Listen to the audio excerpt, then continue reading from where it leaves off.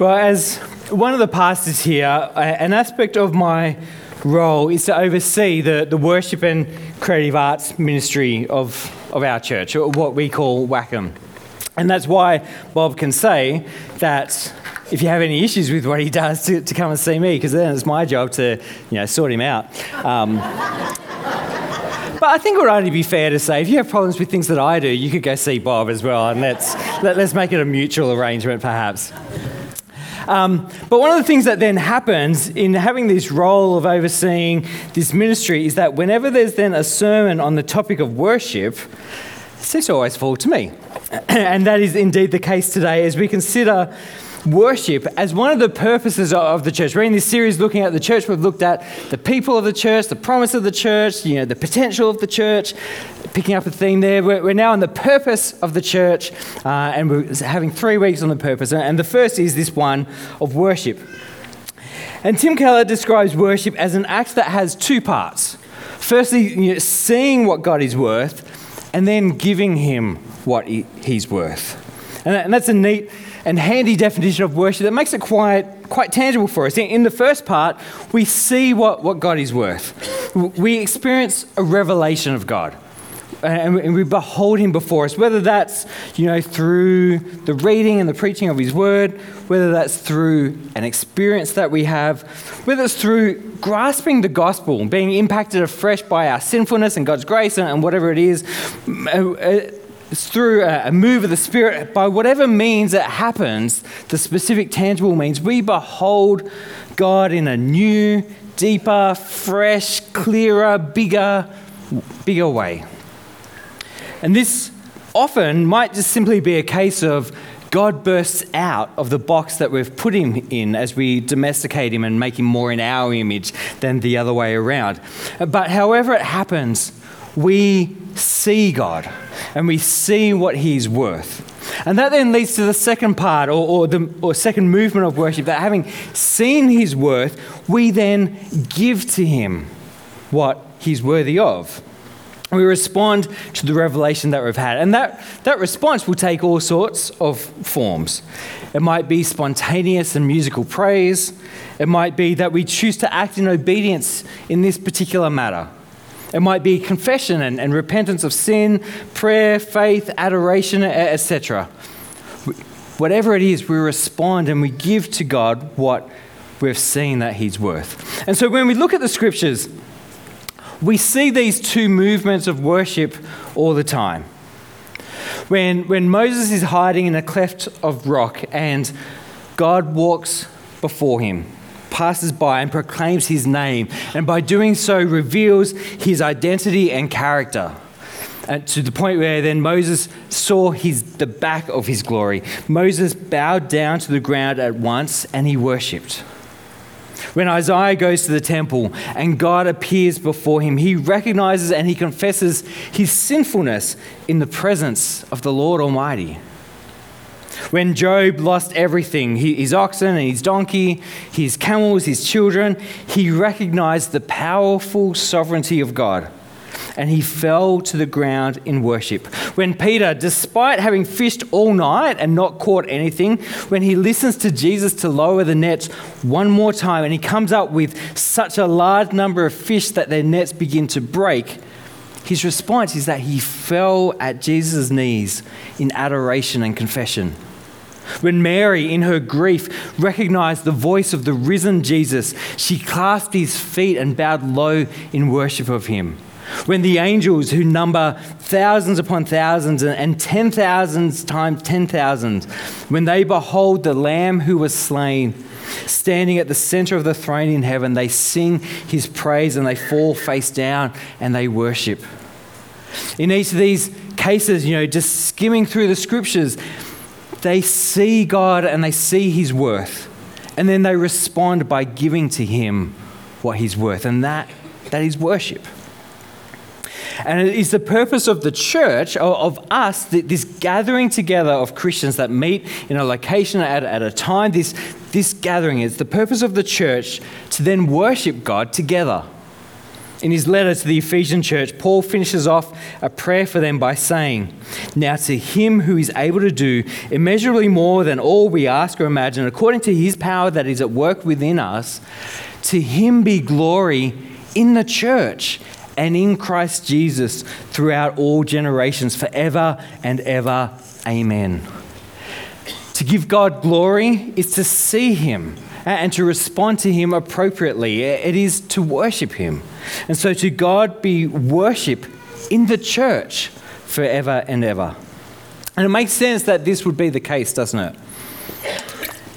I mean, the church is the gathered people of God, saved by him, brought into his family by the death and resurrection of his Son. And we now live empowered by his Spirit as we're transformed increasingly into his likeness. And so it would make sense that we, of all people, would worship God together. In Philippians 2, Paul recounts what's thought to be an early Christian song. And it ends with every knee in heaven and on earth and under the earth bowing before Jesus, and every tongue then acknowledging Jesus as Lord. And so the church, which is his body, we get to do this already. We don't have to wait to the end of time. We don't have to kind of be forced to our knees at that time as we behold him in all his glory. We get to already see his worth, behold that, and give to him what he's worth in our worship. And so that's worship in a nutshell. I could sit down now and say that's just what we got to do. But worship gets, for all its simplicity, it also gets quite complicated. Maybe that's human nature, that we overly complicate. I'm not sure. But one of the reasons for it, though, is that there's these different biblical and practical tensions that come to bear on the topic. For instance, there's a difference between these kind of spontaneous, in-the-moment responses to God versus planned, written, structured worship. And depending on the tradition you've grown up in, depending on your personality, or depending on other factors, you can lean one way or the other and think, that's true worship, and discount that one, or the other way around. And the reality is, though, both have their place and their value. And so we need to hold on to both and to hold them in tension. Another tension that we'll consider a bit more is thinking of worship as an event. We come to a church service where we sing and pray and listen to the word. This is a worship service. So we think of worship as an event, or is it something that happens every day, and is it expressed in how we live in all the ordinary moments of life? Again, these sit in tension with each other. And depending on what side of this we're thinking about, it can confuse our thinking and our talking and our living of what it is that we're talking about when we're talking about worship. Because worship is both. Worship, this idea of seeing and knowing what God is worth and giving that to him, it is both an event and something that happens every day in our life. It is an event. There are times that we specifically set aside for worship. Our Sunday gatherings being one specifically of them. But there's other times too that we set aside this time as an event of worship. It might be a prayer meeting. It might be the time that you have every morning with a cup of tea in your hand and your Bible open on your lap.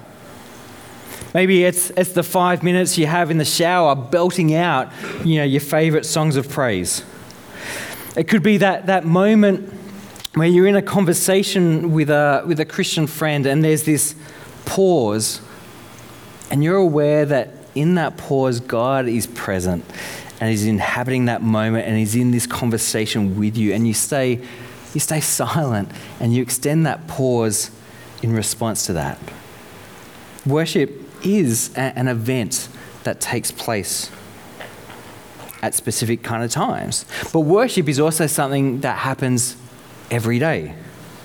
This is the Romans 12:1 idea of offering your bodies as a living sacrifice, holy and pleasing to God, which then Paul says is your true and proper worship. This is Jesus saying that our love for him will result in obedience to him. And our obedience to him is an expression of our love for him. This is setting the orientation of our hearts and our minds on Jesus and not on earthly things. If we recognize Jesus as Lord and Savior, then the living out of our lives in faith, submission, obedience, and love, in response to who He is and His call on us and what He's done for us, that's our worship. And so worship is both an event and every day. And in fact, each feeds into and contributes to the other. It's really hard, you may have experienced this, it's really hard to come to church and sing songs of praise to God with any sense of integrity and genuine worship. It's really hard to do that when you've spent the week, being short-tempered and irritable with the family, when you've been dishonest in your workplace, when you're foul-mouthed on the sports field, when you're drunk in your evenings, when you just live generally ignoring God until 10 a.m. Sunday morning. It's really hard to then come into this gathered worship. How we live through the week in the everyday contributes to how we worship God on a Sunday in the event. But likewise, the other way is also true. How we worship on Sunday in our gathering here should shape how we live through the week. If we come together as God's people, and if we have an encounter with Him, if we hear His word preached and hear its claims on our lives, if we sing these songs that exalt Jesus and we're struck afresh by the gospel, if we're humbled through prayer of confession or of need and we express our reliance to God as we're gathered, then this should flow out from here, out the doors and into our everyday life. We don't just walk out the church doors and suddenly stop being a Christian. Or we shouldn't anyway. I don't know, I can't say that for all of you. But what we've experienced in a worship event should flow into and shape our everyday living out of worship to God. Another tension in and this one kind of flows into this. Another tension that can confuse and complicate the issue of worship is worship corporate, what we're doing here, where a bunch of us are gathered together, or is it just an individual thing? And again, the answer for us is that it's both, but we need to be clear kind of what side of that tension we're talking about. See, as Christians, we individually worship God. As individuals, each with our own relationship with Him, we recognize His worth and we respond to Him by giving Him what He's worth in both the everyday and in the event. And we come together as a group of individuals who collectively make up the church, and we then worship God corporately together as well. And as this aspect of corporate gathered worship that I want to spend the rest of our time this morning considering. After all, it's to God be glory in the church, in the corporate gathering of His people. So let's look at this a bit more closely. And the first thing I want to say is that corporate worship, what happens here when we're together with other Christians, corporate worship is of necessity different to individual worship. And there's a few ways in which that takes shape. But the first one is that you honestly have less freedom in corporate worship. So what do I mean by this? Well, let's consider the experience of worshiping God through singing, through music. When you sing along in your car by yourself to a playlist of favourite worship songs that you've created, you have complete freedom to do what you want. You can sing loud, you can stop and listen, you can sing a song again, you can fast forward to the good bit of the song, and you can skip the one that you decide, that was last week's vibe, I'm somewhere different now. Like you can do all that. You've picked all these songs that you like from artists that you like in styles that you like. Probably the only restraint on you as you worship God singing along to your playlist in the car is that you still need to keep your hands on the wheels and your eyes on the road. That's about the only restraint you have. Otherwise, you have complete freedom to do as you want. But when you come to church, well, you have to sing only the songs that the worship leader has picked. And to be honest, you don't like them all. Not just when it's Bob leading, but also when it's Matt or Beck or Ellen or whoever else. Maybe they're done too slow or too fast. Maybe you don't know that one. And this one, oh man, can't they just retire that one? That's been done to death. Maybe when you worship by yourself, you like to move. You swing your arms and you stamp your feet and you walk around the kitchen knowing that you're not affecting anyone. But when you come to church, you need to stay pretty much in the one spot. You need to be mindful of the person next to you or behind you as you raise your arms or swing around. Like you need to be conscious of that.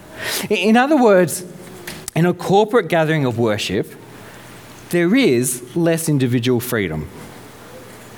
And we need to acknowledge that and recognize that. Paul addresses this with the Corinthian church. With them, they were, at their community meals, some were rushing ahead and eating first, leaving others to go hungry or just get, the scraps. They were all trying to outdo each other with their tongues speaking, while in the lack of interpretation, everyone else just sat there bewildered, not knowing what was going on. Others were disrupting the service by asking questions of their neighbours and having, conversations here, or even kind of heckling the speaker to get clarity and having, and all of which just distracted from what was going on. And so Paul says to them in conclusion, everything should be done in a fitting and an orderly way. Bringing order and structure and even routine can cramp an individual style. I'd be interested to ask, I'm wondering if I should. I'd be interested to ask, who could tell me our order of service here? How many songs do we start with? Sorry, And then what happens? Announcements, yeah, blah, blah, blah, yeah, saw that. And then what happens? Another song, and then, more blah, blah, blah. And then, thanks, Dave. Love the encouragement. And then what happens? Another song. There we go. There's an order and a routine and a structure there. And you might go, man, I'm so done with this. I'd love to sing 3 songs in a block. I'd love to just do one. I'd love to, mix it up, whatever. But when we come together, our worship is of God, not of just what we want to do. And so in a corporate setting, we submit our own desires to the leadership and to the order of others.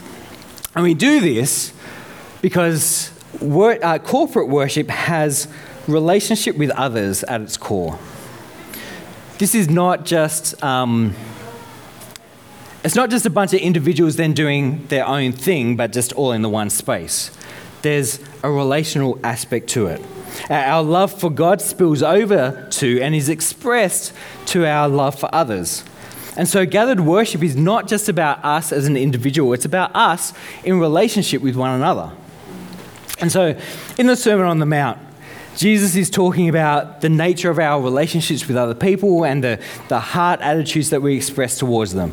And then he says, if you are offering your gift at the altar, if you have come to a worship event, if you like, and there you remember that your brother or sister has something against you, leave your gift there in front of the altar and first go and be reconciled to them and then come and offer your gift.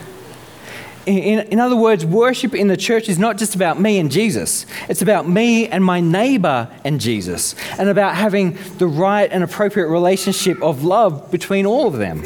And so if there's a problem in my relationship with other people, and especially if it's with other people who are here present with me, then that needs to get sorted out as a priority in my worship. And so Paul writes to the Colossian Christians, and we read this earlier, let the peace of Christ rule in your hearts, since as members of one body, you were called to peace. We're members of one body, we are family with one another, in relationships that are to be unified. And so therefore we need to let Christ's peace rule between us, and where there is disharmony in relationships, we need to make that right. And so given all this, we could maybe think, you know what? Maybe I'll skip church. I'll just worship God at home by myself. That way, I can do it the way that I want. I can do it when I want. I can do it where I want. I can do it the way that works for me, and I can avoid the complexities of other people, man. Like, I can just avoid all that and just, not have that become a problem or a challenge for me. I can just avoid relationships with other people entirely. So maybe that seems like a valid option at this point. But that then misses a third aspect of corporate worship, which is that it's not just for our own benefit, but it's actually for the good of others. I've already mentioned how Paul had to bring some order to the Corinthian church because they were all just doing their own individual thing. And one of the things that he particularly had to address was their approach to speaking in tongues. He makes this extended argument that unless there's someone who can interpret what's being said, that the tongue speaker, they're only edifying themselves. Though tongues might be, a pretty flashy gift, it might look pretty spectacular, it might be a sign of the Spirit and all those sorts of things, he would much rather that someone speak in an intelligible tongue a word of prophecy, and he preferred that because all can benefit from it. And so he says, I thank God that I speak in tongues more than all of you. But in the church, I would rather speak 5 intelligible words to instruct others than 10,000 words in a tongue. In the context of corporate worship, what happens needs to be for the good of others, not just for yourself. And so immediately after this, Paul says, brothers and sisters, stop thinking like children. In regard to evil, be infants, be childlike, but in your thinking, be adults. And so the issue in our particular church may not be tongues. In fact, I can definitively tell you that's not our issue. But his point is still valid, that it's childish to only think of yourself. I mean, you've seen this in kids, right? They have a friend around for a play date, but when it comes to getting a drink or a snack, they get themselves one, while the guest just kind of looks on awkwardly and they need to be prompted, are you going to offer your friend this? And so Paul says that this is just as true and just as childish in the context of our gathering in the church. Because it's not just you, it's us. There are other people present who need who need not only to be considered, but who need to be actively cared for and ministered to in the corporate expression of worship. And so to the Colossians, as we read before, and Paul says something very similar to the Ephesians, he says, let the message of Christ dwell among you richly as you teach and admonish one another. This is not just, as I say stuff to all of you. This is the one another of corporate life together.